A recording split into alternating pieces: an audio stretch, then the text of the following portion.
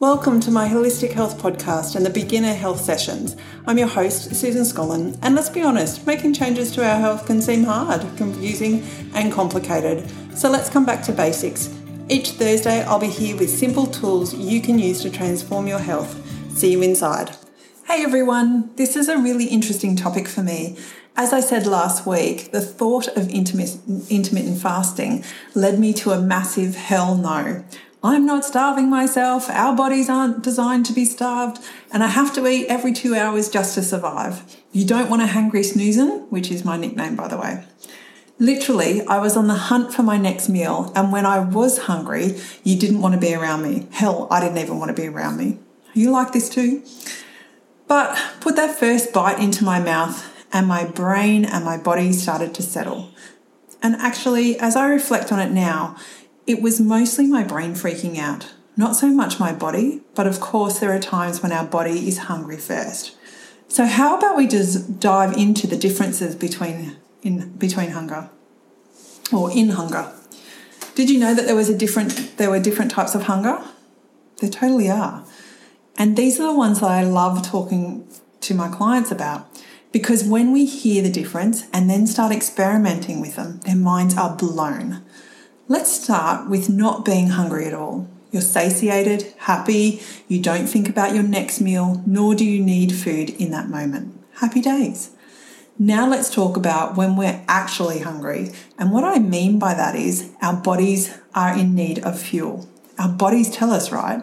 We can feel it in our tummy and our bellies might even growl at us. That's true hunger and it's time to eat. But often we get tricked into mind hunger.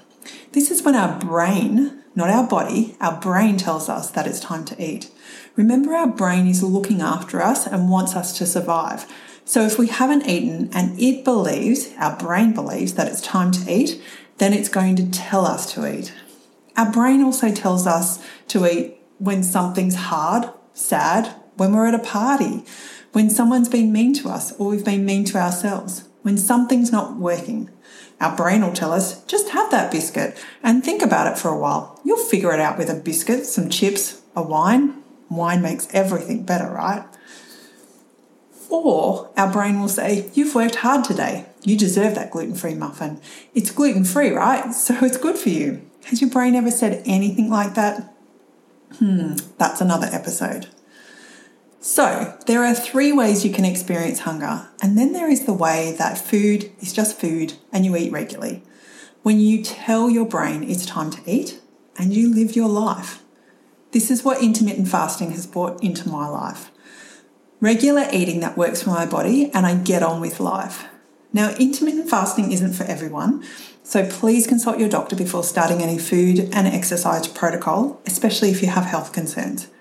It's important to work with a health coach, nutritionist, dietitian, someone who can monitor you, check in on you and support you as you transition into this way of eating. Because we can't see what we can't see, and we can end up down a rabbit hole that might not be right for us. But what is intermittent fasting and why do we do it at all? Intermittent fasting is what I call food time blocking.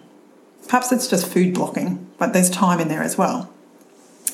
There are many ways to do it, but effectively it's only eating at certain times in the day and fasting for the remainder of the day. For example, I generally stop eating at 6 p.m. at night and then don't eat again until say 10 a.m. or 12 p.m. lunchtime the next day. Now, you know from episode 40 of my podcast that I'm generally a 90-10 eater. So don't take what I'm saying as gospel. Just know that 90% of the time this is how I eat and 10% of the time I generally eat off plan.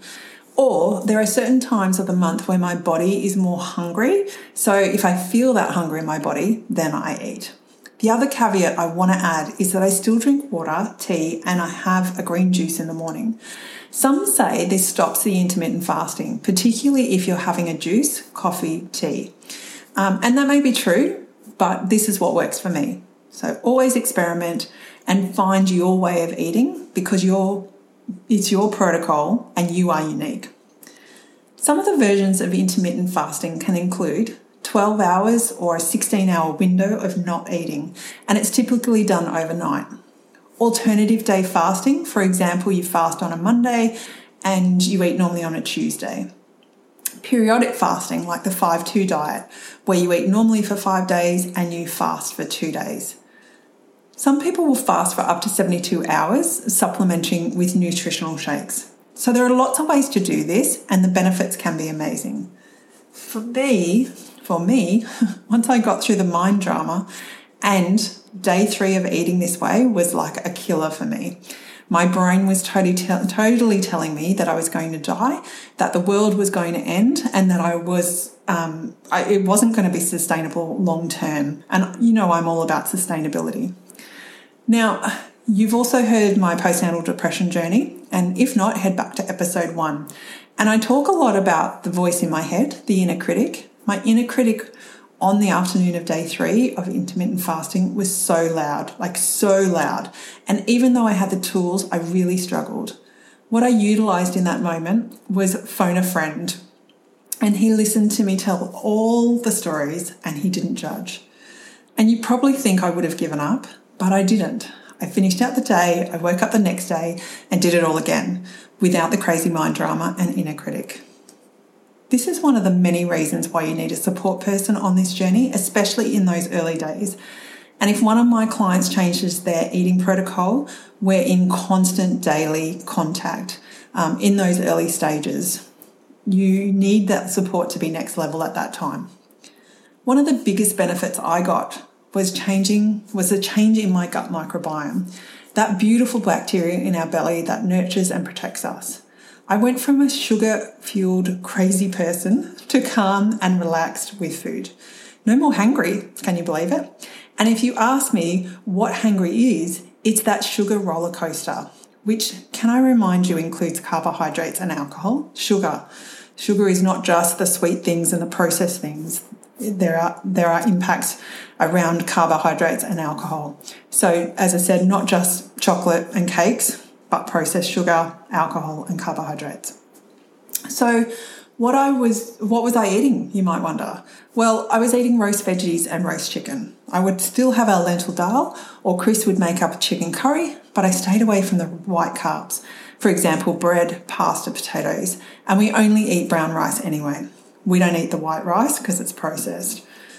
For us, spaghetti bolognese became mince on top of roasted sweet potato, which is a really great complex carb that's naturally sweet and it's so divine.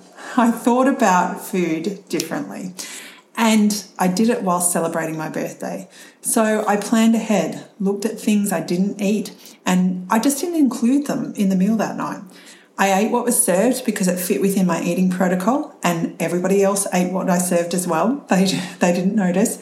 And there were leftovers, so I could keep eating what I had for the next couple of days. What other benefits are there?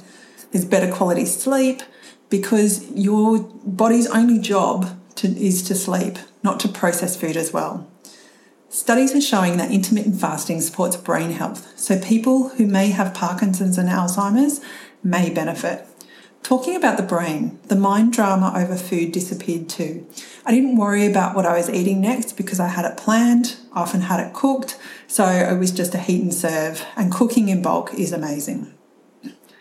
It can also reduce metabolic syndrome, which can include insulin resistance that may lead to diabetes and reducing cardiovascular disease. Weight reduction, like losing weight, and reduced appetite because you don't have the sugar cravings and the hangry anymore. Just sometimes the mind telling you you're hungry, but as we discussed above, that's not your body. Because our body uses the fat in our bodies or that enters our body for fuel rather than sugar. See the difference? You'll find or you'll feel that your body is more muscular and leaner. There are no known side effects to intermittent fasting yet, and this way of eating has been on the rise for nearly 10 years. However, it's been around for thousands of years. That being said, pay attention to your body and what it's telling you. For example, when I went full keto, this was prior to me doing intermittent fasting, keto meant 0 carbs, and my body hated me and it started to eat itself.